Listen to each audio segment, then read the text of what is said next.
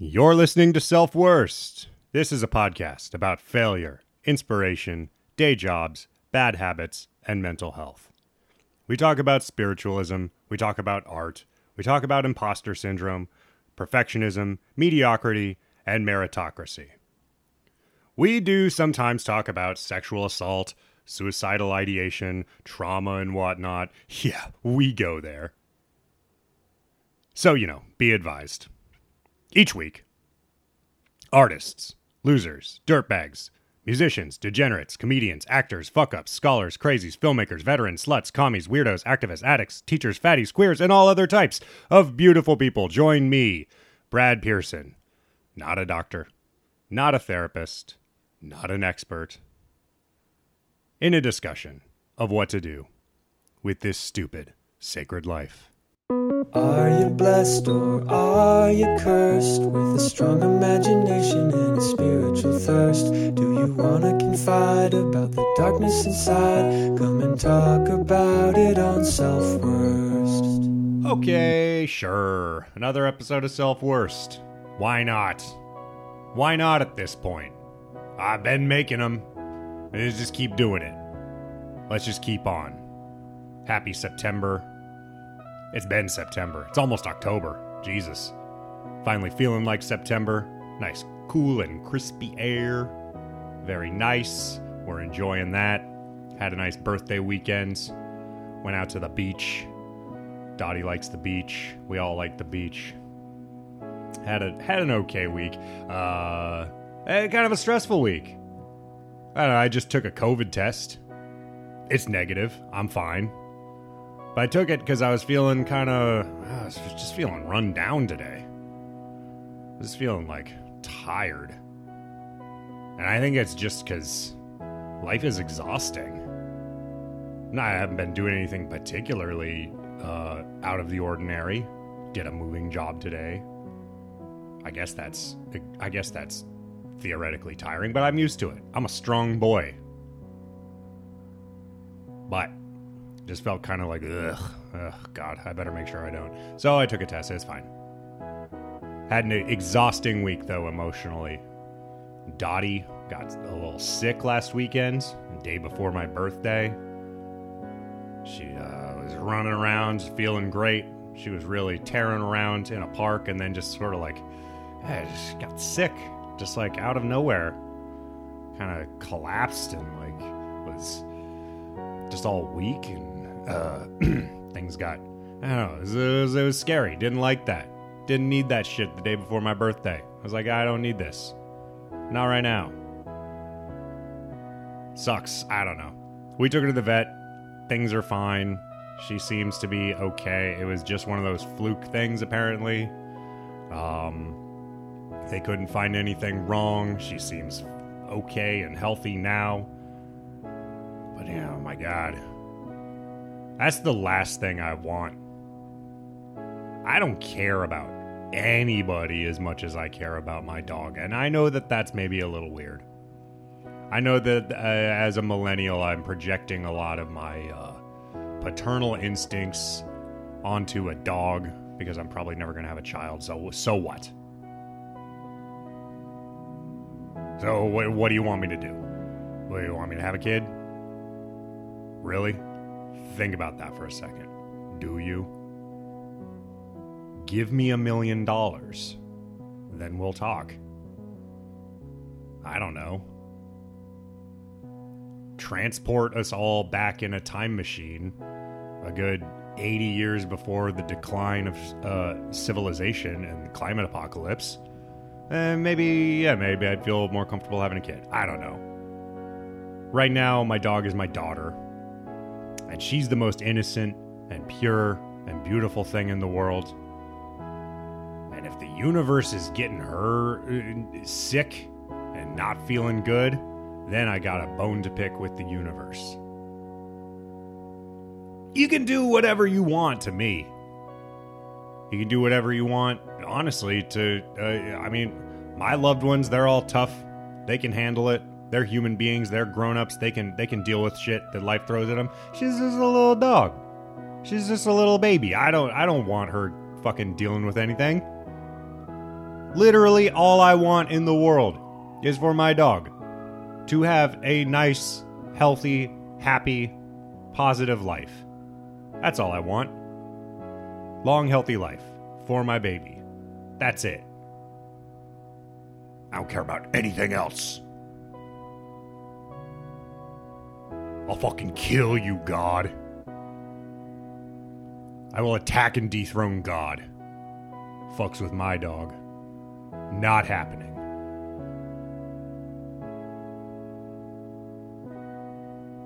We talked last week. I was having a little, I went on a little bit of a thing about it. I was having some bad body image stuff happening last week.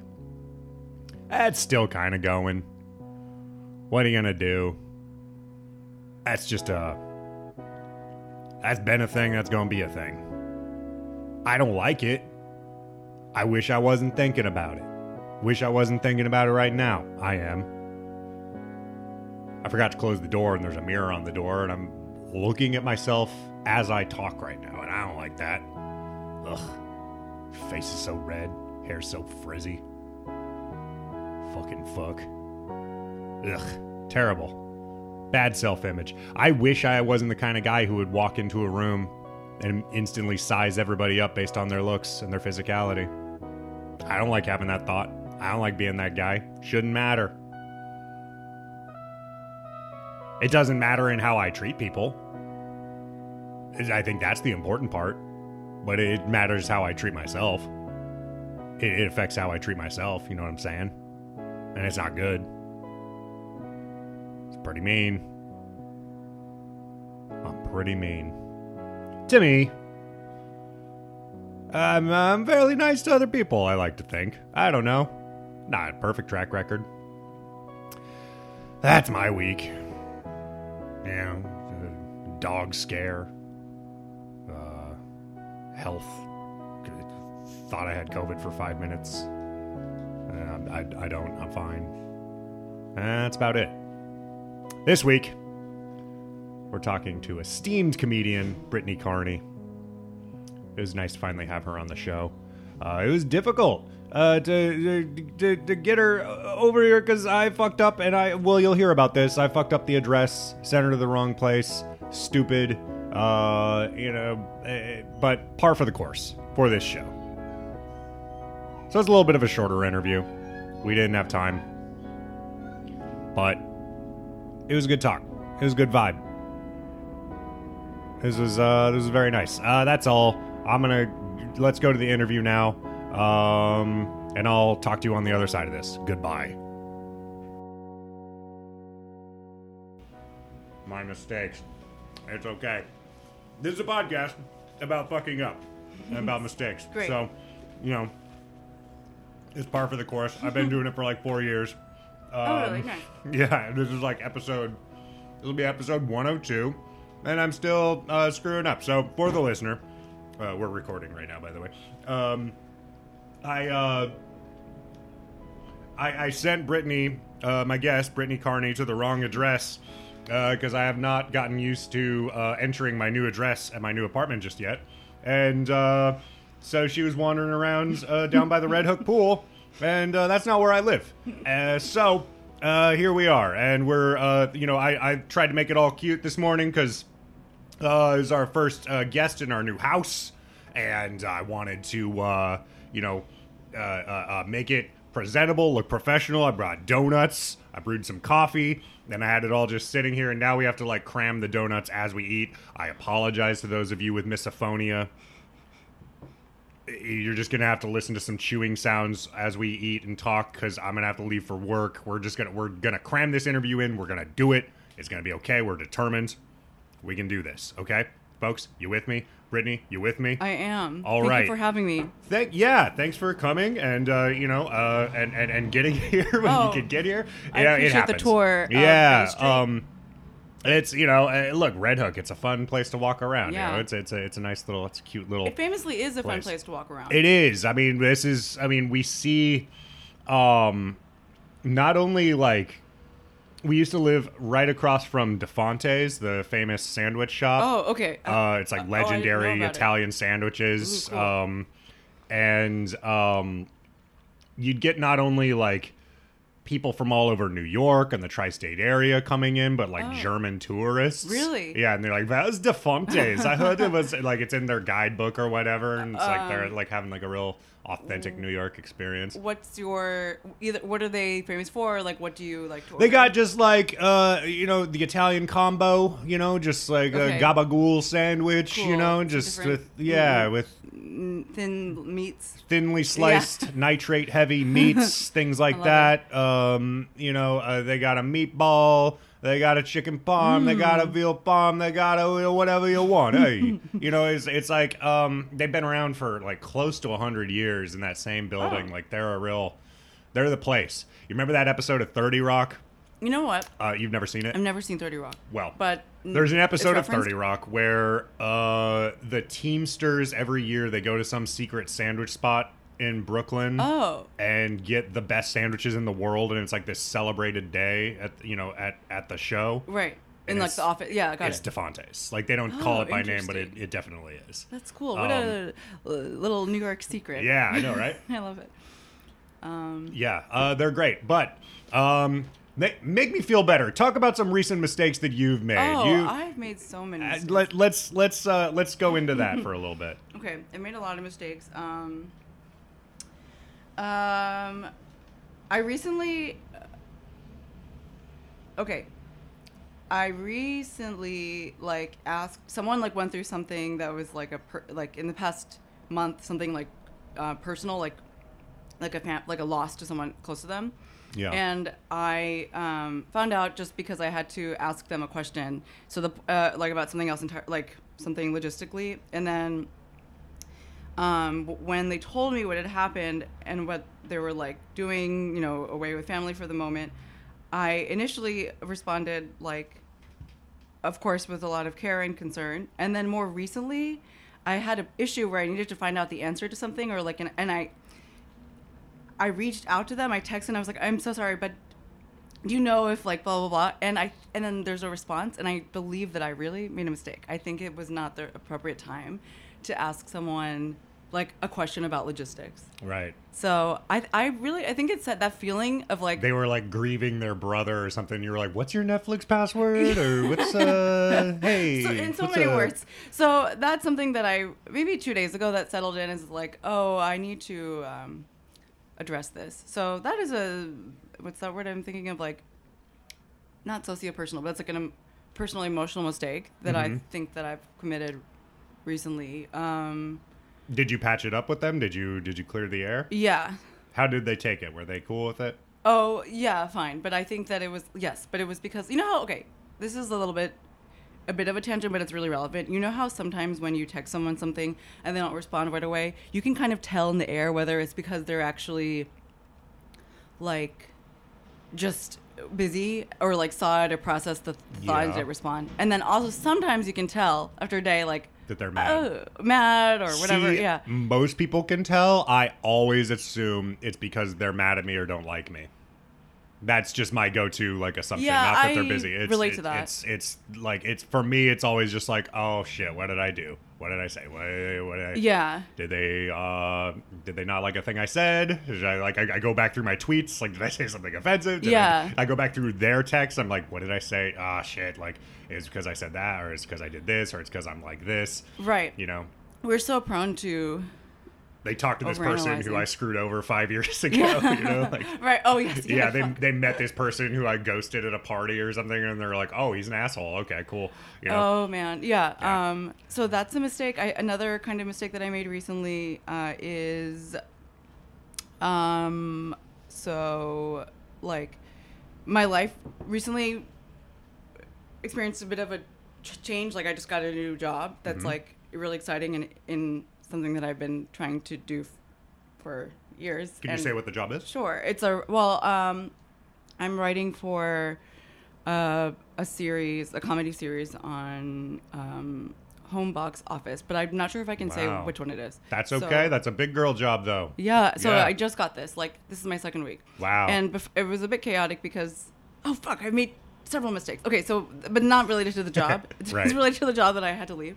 So I was working at an independent school in Bed-Stuy, And in the week before classes started, so this was like 3 weeks ago, really, there was like a week of work, like teachers had to come in before the kids showed up. And then I was supposed to get, I guess, a rapid and PCR. Is it PCR is the word? Yeah. PCR.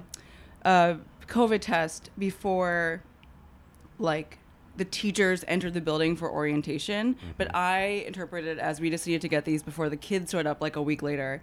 So I just went to this. And then, like, after I left the building, after the day of meetings and whatnot, like, a staff person emailed me and was like, hi, I'm just checking on your, test results. And then I was like, fuck. And so then it was like, oh, I'm so sorry. This is how I misinterpreted it.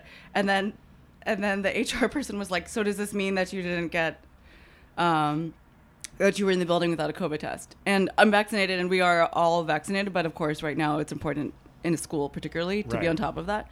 So that was a genuine mistake. And then the other mistake, the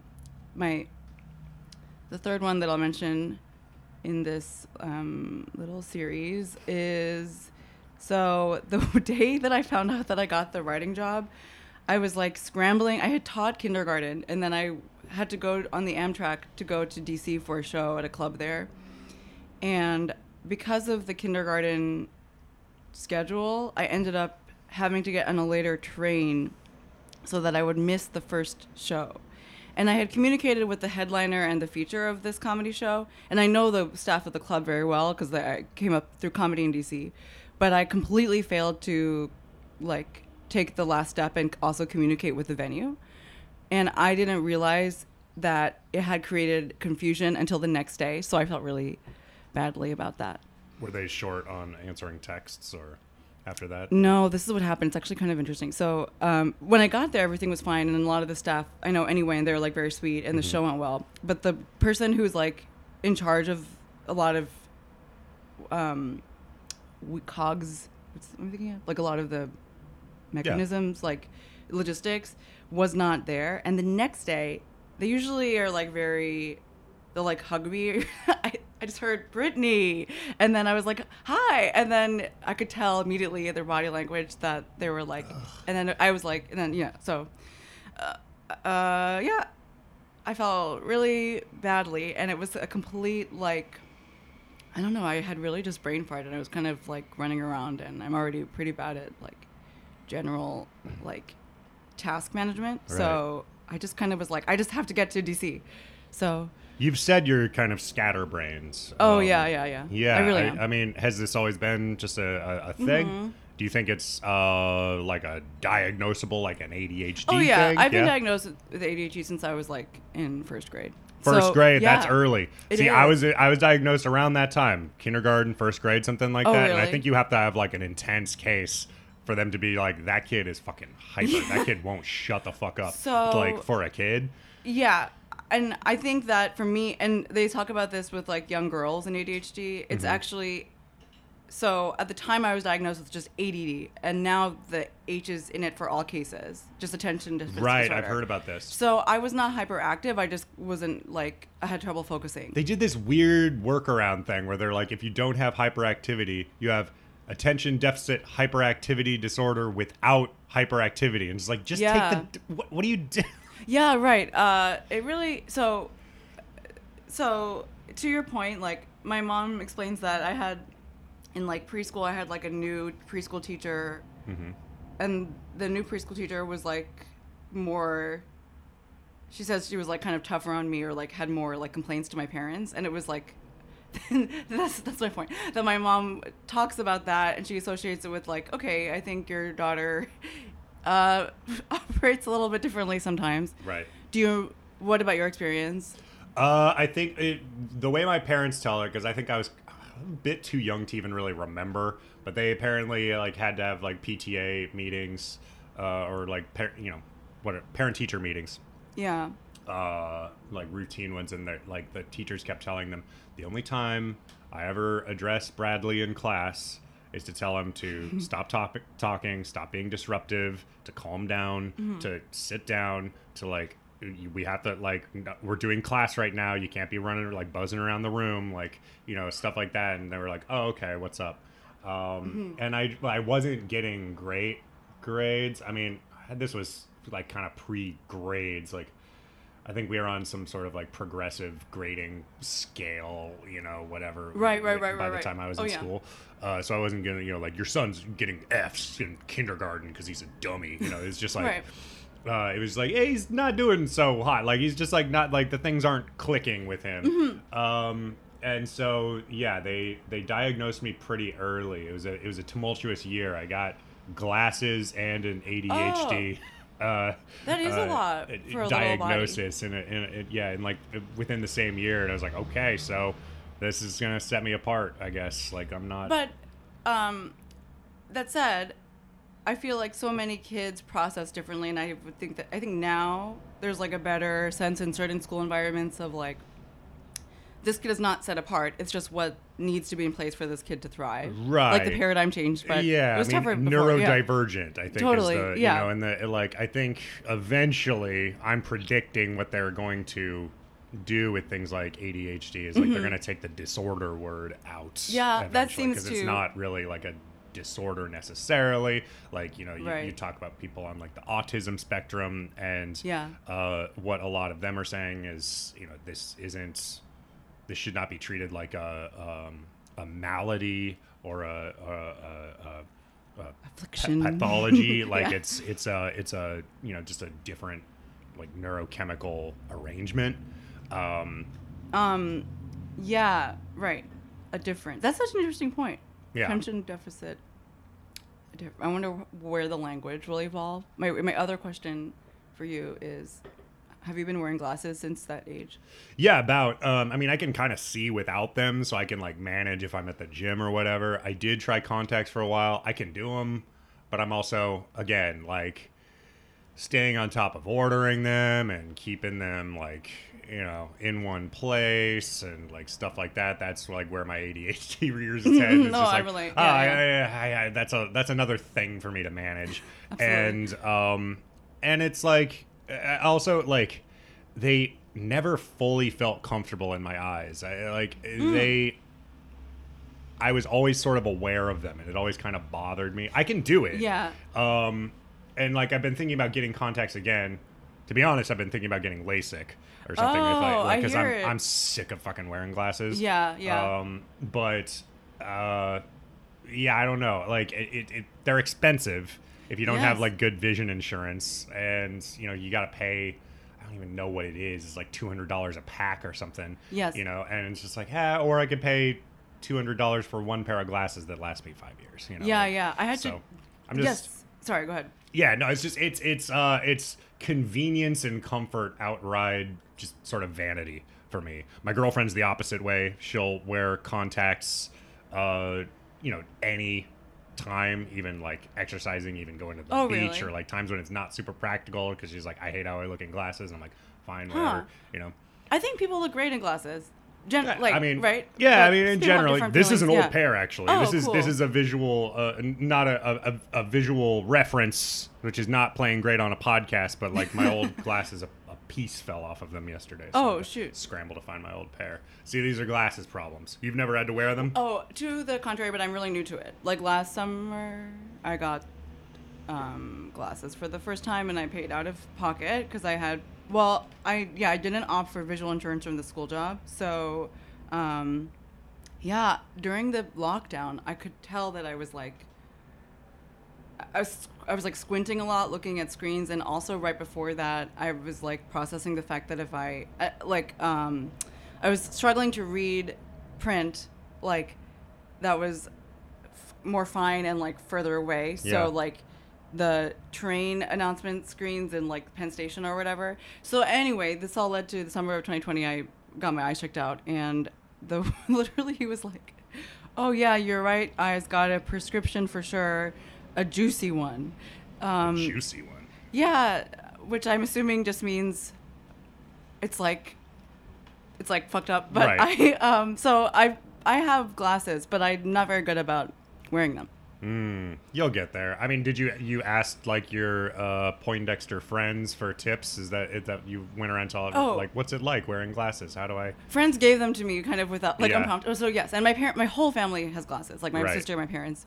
Right. So you grew up in Japan. Yeah. What was that like? I different feelings. I really love it, and I grew up in Tokyo, so I feel like, when I reflect back on it as an adult, I think it's like a very lovely place to be a kid, because they definitely, I would say, Japan societally like puts a lot of value on like creating like play spaces and like what ends like a very safe city relatively. So, and my personal experience, of course, is pretty formative. We moved to the U.S. when I was in the middle of high school, and then I think and then in college, I went back to Japan to study abroad for a year. And the point about this is that I realized something in that year, which is that I really felt really tied to Tokyo, but then have some like kind of maybe like issues that like general kind of like bones to pick with Japanese society more broadly in Sure. some areas, like for example that it's xenophobic.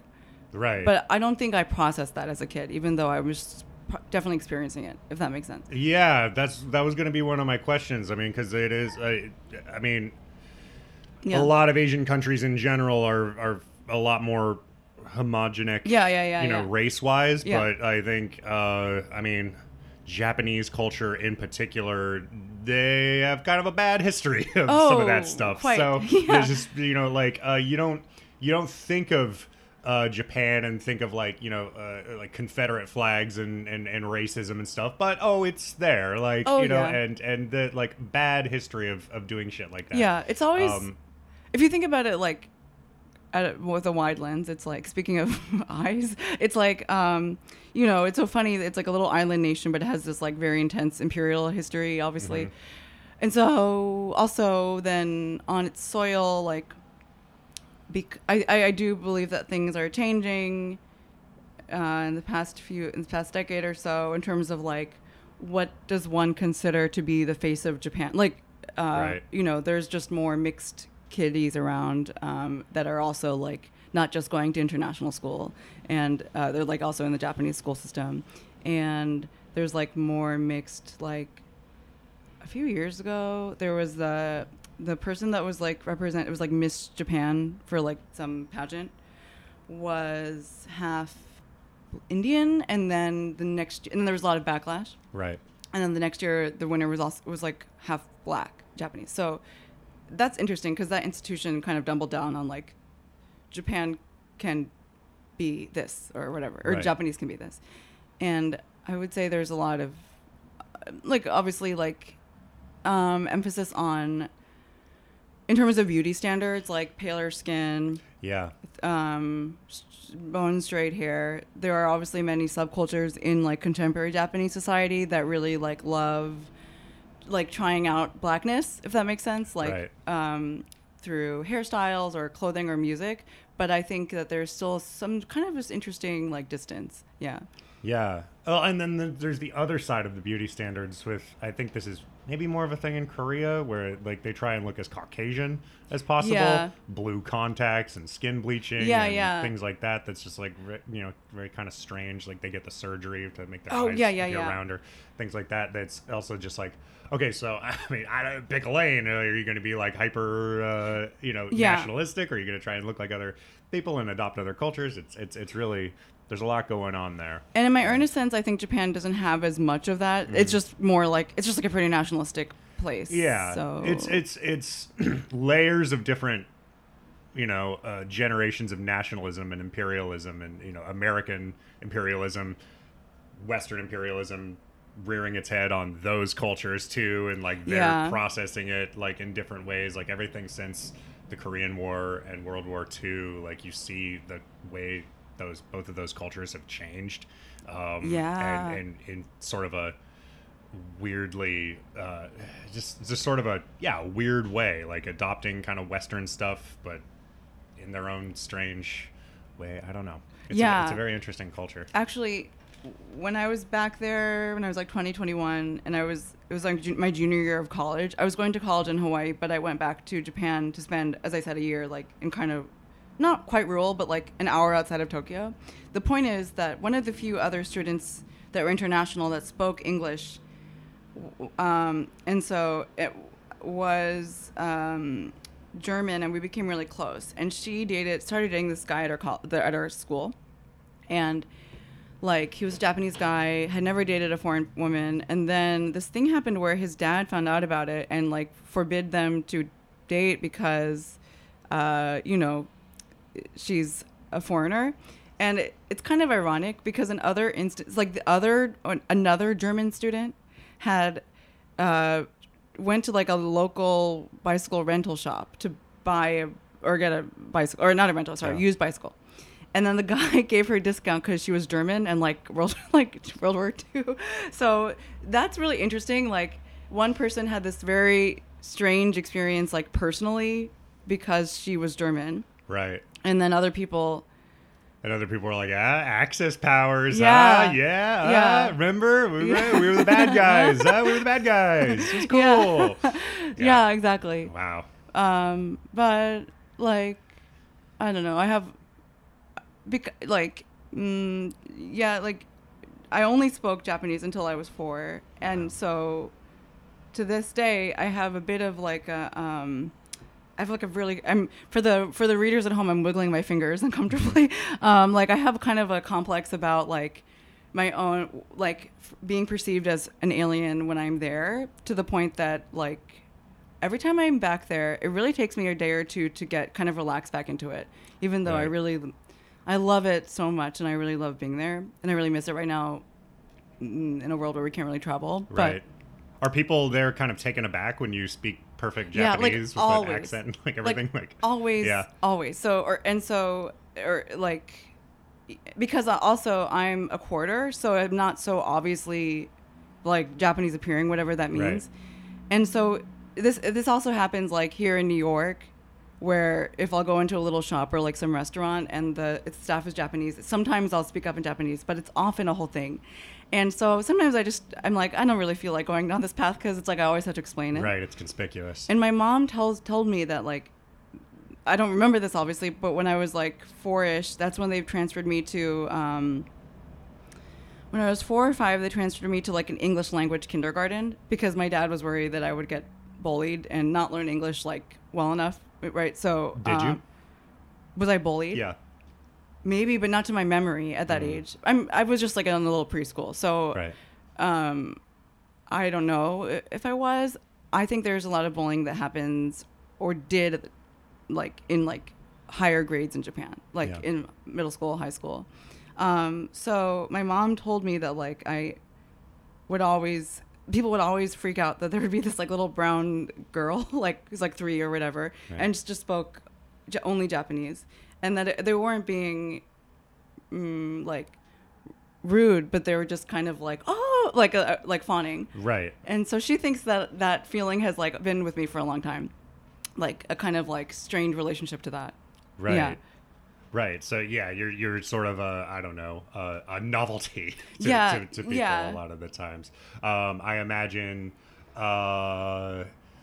especially probably in the dating world, I can imagine the word exotic gets thrown to you a lot. Like, oh, you're so exotic. Like, you have to hear that a lot. I do. I can only imagine. I totally do. Yeah. So when did you move to the United States? I was in the middle of 9th grade. Okay. Yeah. And what was that transition like? Oh, pretty rough. Even though like the school that we were attending. You moved to DC? No, we moved to Philadelphia, which is where my dad's from and where my parents met. And so I was like really quiet and had never I had gone to English language schools a few years ago.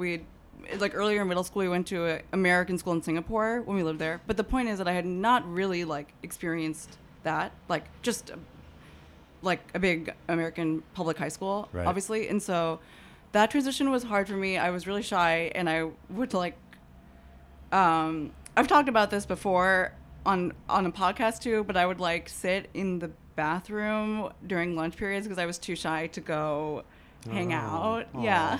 And then I got close to my, like, one of the guidance counselors. Right. And I would sometimes, and I have this memory of, like, one time she gave me Snyder's pretzels, like the little sourdough Yeah. niblets. And I associate them always with, like, being kind of, like, cared for. But then I started doing theater, and that really helped, and I made a really close group of friends, ultimately, that I'm still close to this day. What drew you to theater? I don't know. I remember... Because that wouldn't be like my assumption. Like the girl Sure, who's so she's, shy like, really that she shy. hides in the bathroom is just like, I'm gonna get on stage in front of everybody. Yeah, I think it was like, okay, yes and no. I feel like there is something about even a lot of comedians who are like very shy and are like really reserved, like Sure. so like socio-personally, Yeah. really like enjoy the stage experience. And then I think I was always kind of interested in like I was a big reader from when I was little. So I like definitely loved like story building and like was interested in authors and theater as like a little teenage girl. Right. So and I think I am also someone who generally really opens up when I feel like more comfortable. So I think it was like suggested, oh, you know what? I think it was initially the guidance counselor suggested it to me. First, she suggested that I do track, but I am not athletic, so that didn't last very long. And then I started theater, and that was like so helpful for me. Feeling like I could assimilate. I got really close to the theater instructor. Mm-hmm. And when I graduated high school, I got this like award related to that, and she presented it by saying like she really was so quiet. Yeah. Yeah. It's And really, then- I'm not sure what it is about the theater program in like middle schools and high schools, but Yeah. it's always like a haven for the weird kids and the shy kids. Yeah, it is. It's like across the board. I've talked to so many people who just like, yeah, I was weird, and then I found my clique, and it was like the weird theater kids. Yeah, and then within that, there were definitely theater kids who were like cooler, like they like Right. smoked or like would or kind of like go out and like flirt at night. And I wasn't really part of that, but I was like adjacent, so it was Yeah. just like we still connected over something. No, they grow up to be like the more annoying theater kids. They're like James Corden, like Disney adult kind Yes. of kids. 100%, just like extroverted, horses, obnoxious, but like in a hipster way. Yeah, that kind no, of. that's ugh. So then there's the other side of theater kids who like they listen to Joy Division and they're Yeah. like really gothy in high school. Yes, and then they grow up totally. to be very smart and thoughtful and interesting. So, Yeah, totally. So I really, like, I always feel so grateful for that experience, and I really like center transitioning to an like American high school. Mm-hmm. Like I center theater in that because it was helpful for me. When did you decide you wanted to parlay that into comedy? Yeah, so I was going to graduate school, and I was like nearing the end of my program in DC, and I just kind of got into local, actually literally through like a dude who was like doing comedy at the time, and we went on some dates. I discovered that there was a local comedy scene, and separately from him, I like then got really into watching it. And because of theater, and I did some like black box theater stuff too in college, but it had been years.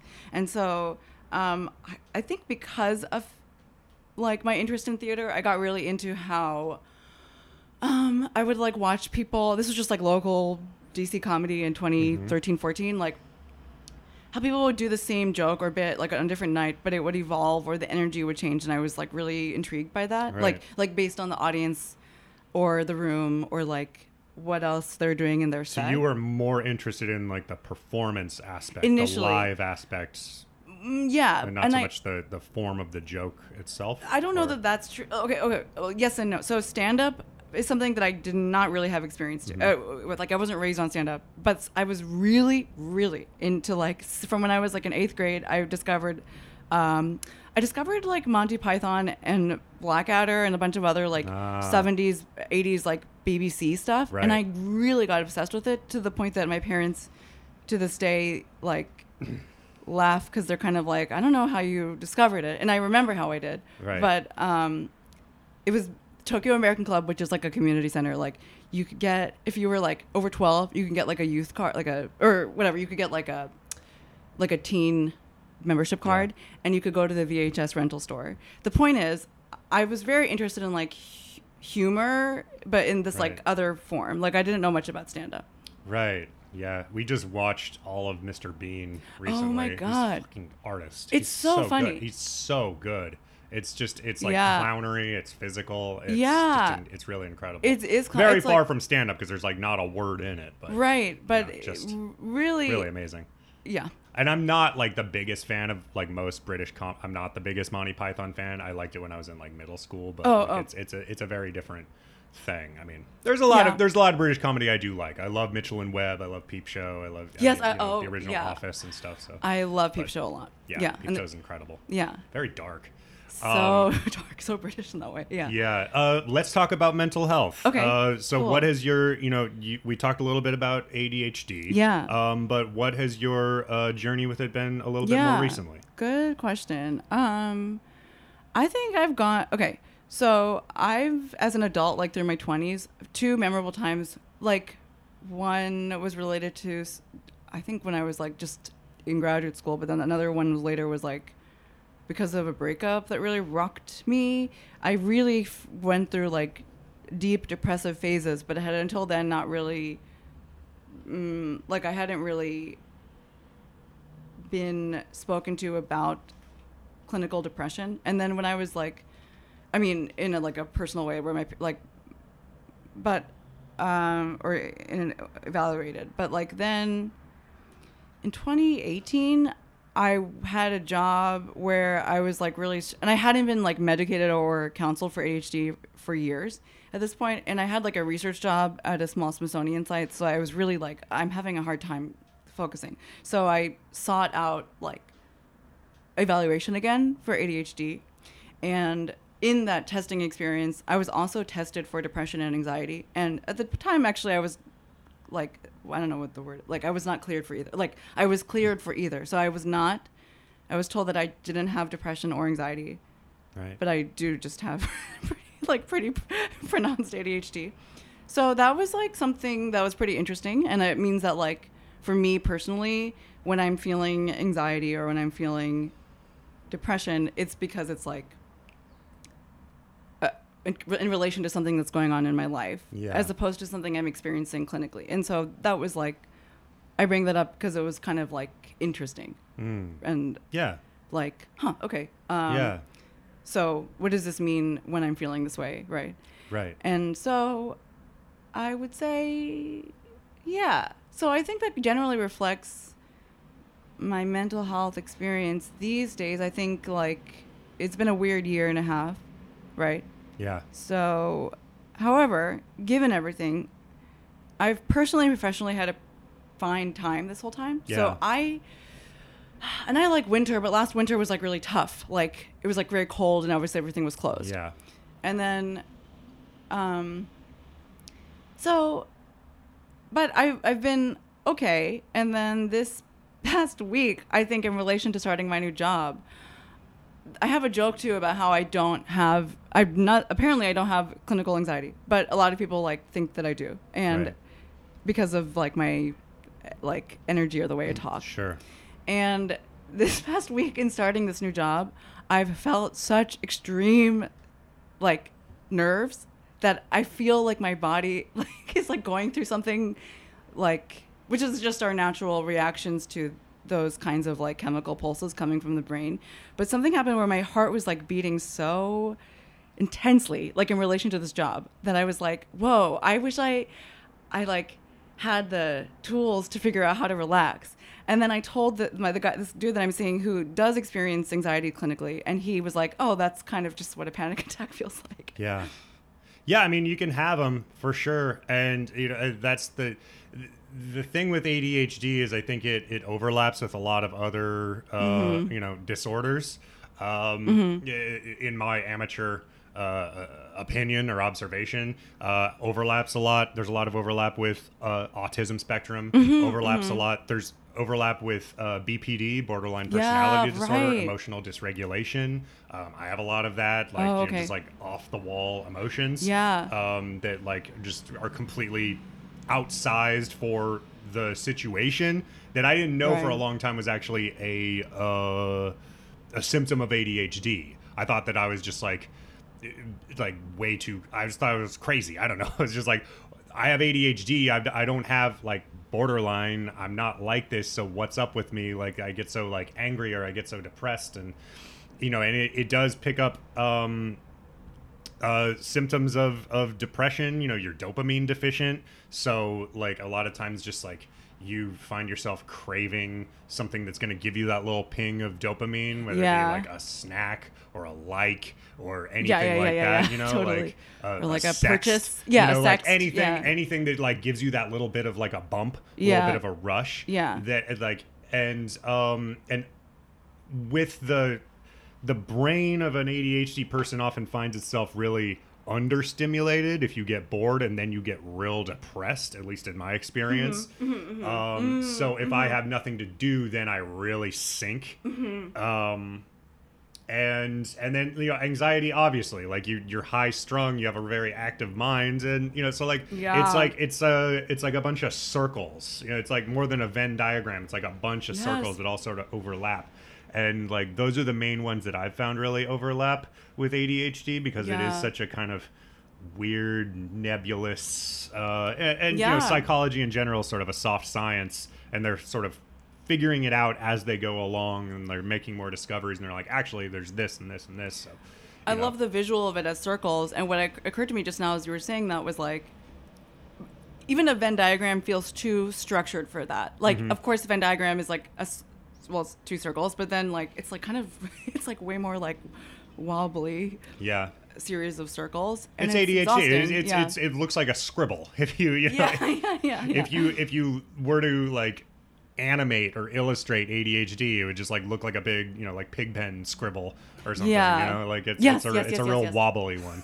So that's just sort of where it goes. So what is, do you know your attachment style in relationships? Okay, can you walk me through? So there's like the one where you're like, there's anxious. There's anxious one where you're kind of clingy. You need a lot of reassurance. You have a lot of anxiety that they're going to leave, that they're going to find something wrong with you. I am not that one. I'm the other one. There's several. There's avoidance, where you're kind of like, I'm going to keep you at arm's distance because I'm afraid of intimacy. There's secure, which is like kind of the most healthy, well-adjusted, whatever one that's just like, we're cool, like I understand, like I love you a lot, but you don't define me, and then there's one other one, I don't know. I would say that I definitely, I've had a conversation with a friend about this like about a year ago. I really think that I'm avoidant. I have avoidant attachment style, and I feel like I can trace it to certain things. Like in college I had a boyfriend, and it was like extremely formative for both of us, but also pretty rocky and intense, because we're now in reflection we're just like little idiots, like right, but we were like, it was like pretty unhealthy, and I was very anxious, and like and I experienced like a first tough breakup through him, and then also we like went back, we were like on and off, very close, and to this day I really like think we shaped each other in many ways in terms of like our interests, or like what kind of, like how are we like emotionally, or our senses of humor. That said, it was like pretty rough, because I experienced what it was like to feel anxious over someone like that I actually think it really like flipped my tendencies, so that going forward after college into my 20s, I had a few very hurtful breakups, or just like quote unquote breakups, where I was like really into someone, and then they like like whatever, like left or pulled the rug out from under me. I do like a healthy series of those, as I think many people do, but I feel like because somehow personally, because I had like I experienced those, I kind of just like then began to really struggle with intimacy, or even ideas of monogamy. Like I don't think, like I definitely tend to put people at arm's length. I think, unfortunately, particularly when they're like really good to me, so I'm seeing someone now who's like really awesome, and we talk about this sometimes. Do you tend towards monogamy in relationships? No, not by preference. I mean, I get that, because like you it sounds like you were like intensely hurt, Yeah. by those first few. And then, Yeah. so like, yeah, it's a natural reaction to be like, okay, well then I'm just not going to put myself in that Yeah. vulnerable space again. You know? Right. It's not that, And I don't know, it's like funny because on one hand is that like being strong, or on one hand is that like, well, you're just or is it creating being a wall. A coward. Yeah, of course. I don't know. Maybe a little bit of both. It's Yeah.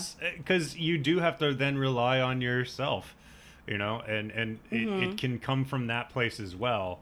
I think it's just how close or not close you want to get to somebody depends on why you're doing it. Is it because you're Yeah. afraid to be close to somebody? Then it might be an issue. If it's because like you want to stand on your own 2 feet, then it's probably fine. It's like Yes. motives. Like that's the one of the main things you unlock with therapy is understanding your own motives Yeah. and stuff.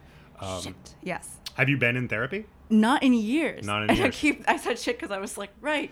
But that's in one of those, as you were talking about when you're talking about eyewear, like, Yeah. or glass, like, that's one of those things to manage. Like you have to like, Yeah, and it's I've been, hard. yeah. Wait, I had one other thought about that relationship stuff.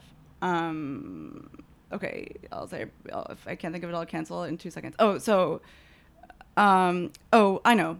I think for me, stand-up really fuels a sense of like, it can really fuel like a sense of like avoidant attachment style, because it's like hyper individualistic. And you're kind of like running around all the time, and it's like pretty male, and I'm straight, or I think so. Like it's like I'm kind of like always around different kinds of male energy, and like sometimes, and like I've dated comics, and that has had a spectrum of like totally fine and healthy to like completely to really hurt me. You know what I mean? Right. Like very, but my point about that is that in reaction to this stuff, I kind of just like hold everything inside, in particular when it's like a guy in comedy, because I don't want to show vulnerability. And Right. yeah, for the readers at home, I just like, I don't know why, I like really dramatically. You kind of crossed your I crossed my and- chest in yeah. protection from what elements I don't. To protect Oh, your yeah. heart from all those mean, Mean boys, yeah. the mean boys who you'll Yeah. be vulnerable, you'll expose your heart to them, and then they'll roast you.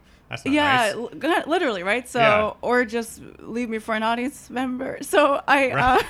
so I think that part of avoidant attachment too, for me, I guess, is like, I might feel a lot of stress or anxiety about someone, but then I won't really communicate it to them at all.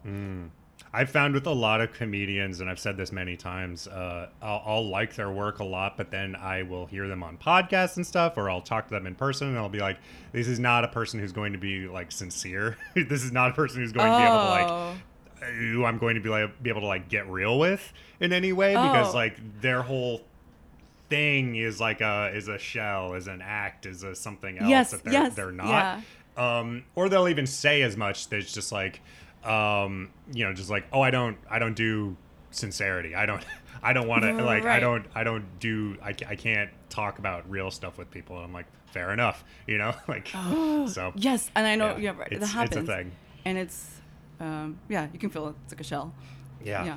Yeah, I mean, it doesn't seem to be that way for you. You seem like a very open person. I was, we haven't ever talked in Yeah, person we haven't. before, and I was like, when you were on your way over, I was like, this will go one of two ways. Either she's going to be like, she'll be her like, her like kind of weird stage persona, which is it's a vibe for sure, and I'm not going to be able to get around that, or she'll just be like, cool, here I am, and here you are. So it's very nice. Okay, thank you for having me. Yeah, of course. Thanks for coming on. I think we're about at a stopping point, actually. I gotta get to fucking work. Okay. But this was great. Is there any thing that you would like to plug if people want to Ooh. find you and your work? Okay, how about I'll just share my Instagram, because I tend to post the shows that I'm doing on a weekly basis or bigger things related to that on there. So it's BRITTANY_corndog, Brittany Corndog on Instagram.com. So find me there. All right. Are you fond of corn dogs? Is that the... No, well, I do like them, I guess. Yeah. Wait, are we still recording? Yeah, I mean, that was just an additional question. The That was a PS. context? Yeah.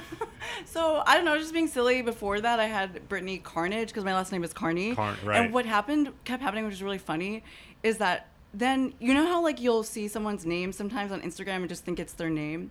So on shows, sometimes I would be introduced As Brittany Carnage? As Brittany Carnage, which is really funny for several reasons. Like, right. One, it's like, even if it was a stage name, I have my whole, like, I have nothing about me. It's like, no, you like, don't come off as very like a metal. wrestler. Yeah, exactly. Yeah. Like, nothing. So that's really, like, funny. And then I also think that, like, I don't know if anyone is named Carnage. So I was like, Oh, the comic book character, Cletus Cassidy. Oh, really? The Marvel Comics, yeah. There's a guy named Carnage. Yeah. Maybe I've heard that. Okay. Well, that's cool. Yeah. I guess I can rebrand. So, all right. Well, anyway. he's going to be in the new Venom movie, so like you Oh, got I to see capitalize your Venom on that. poster. Yeah, I mean, I'm not even like a huge fan. I just like that piece of art. It's awesome. Yeah. It really caught my eye, and I want to see. Wait. Okay. I know we have to go, but this is my last thing. I think it's cool learning about like the origin stories of really crazy characters in the Marvel universe. Even I don't know that much about it, but so I'll okay, check it out. I can tell you about it off mic. Great. All right, we gotta go. All right, thank you so much. Bye. Thank you once again to Brittany Carney for being on the show. Go see her. Go see her live if you can. If you live in the New York area, she's very funny. She has one of the weirdest just vibes, just stage presences of anybody I've ever seen perform. Just a weird vibe. In a good way. I mean that in a good way. I mean that in the best way. Just like very like intense and strange. Yeah, I can't describe it. You gotta go see it. Anyway, follow her. Follow her work. She's talented. She's amazing. All right. And follow me. I'm okay. I'm all right, I guess. I guess you're already listening to this stupid thing, so might as well. You're already on your phone. Pull it out and open up social apps. Go to Twitter and Instagram. Go to Radical Pearson on Twitter and Instagram. Go to Self-Worst on Instagram. Get some updates. Email the show at Self-Worst. Or no, oh my God. Email the show, selfworst@gmail.com. I'm not taking that again. And, if you got any questions, queries, if you want to fight me, debate me. I demand it. Change my mind.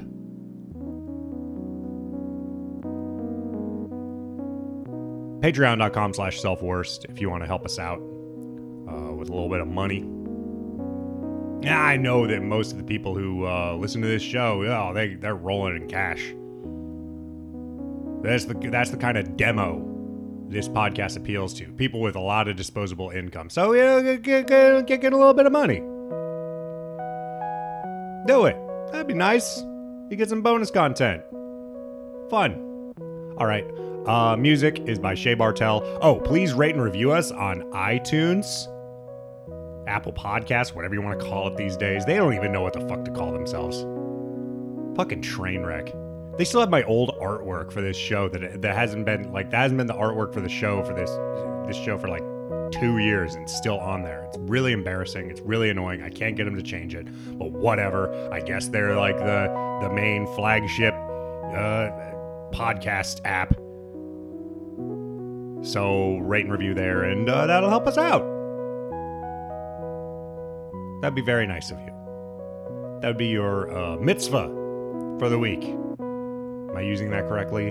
Not a Jew. All right. I'm Brad Pearson. Until next time, go out and fail. It's good for you.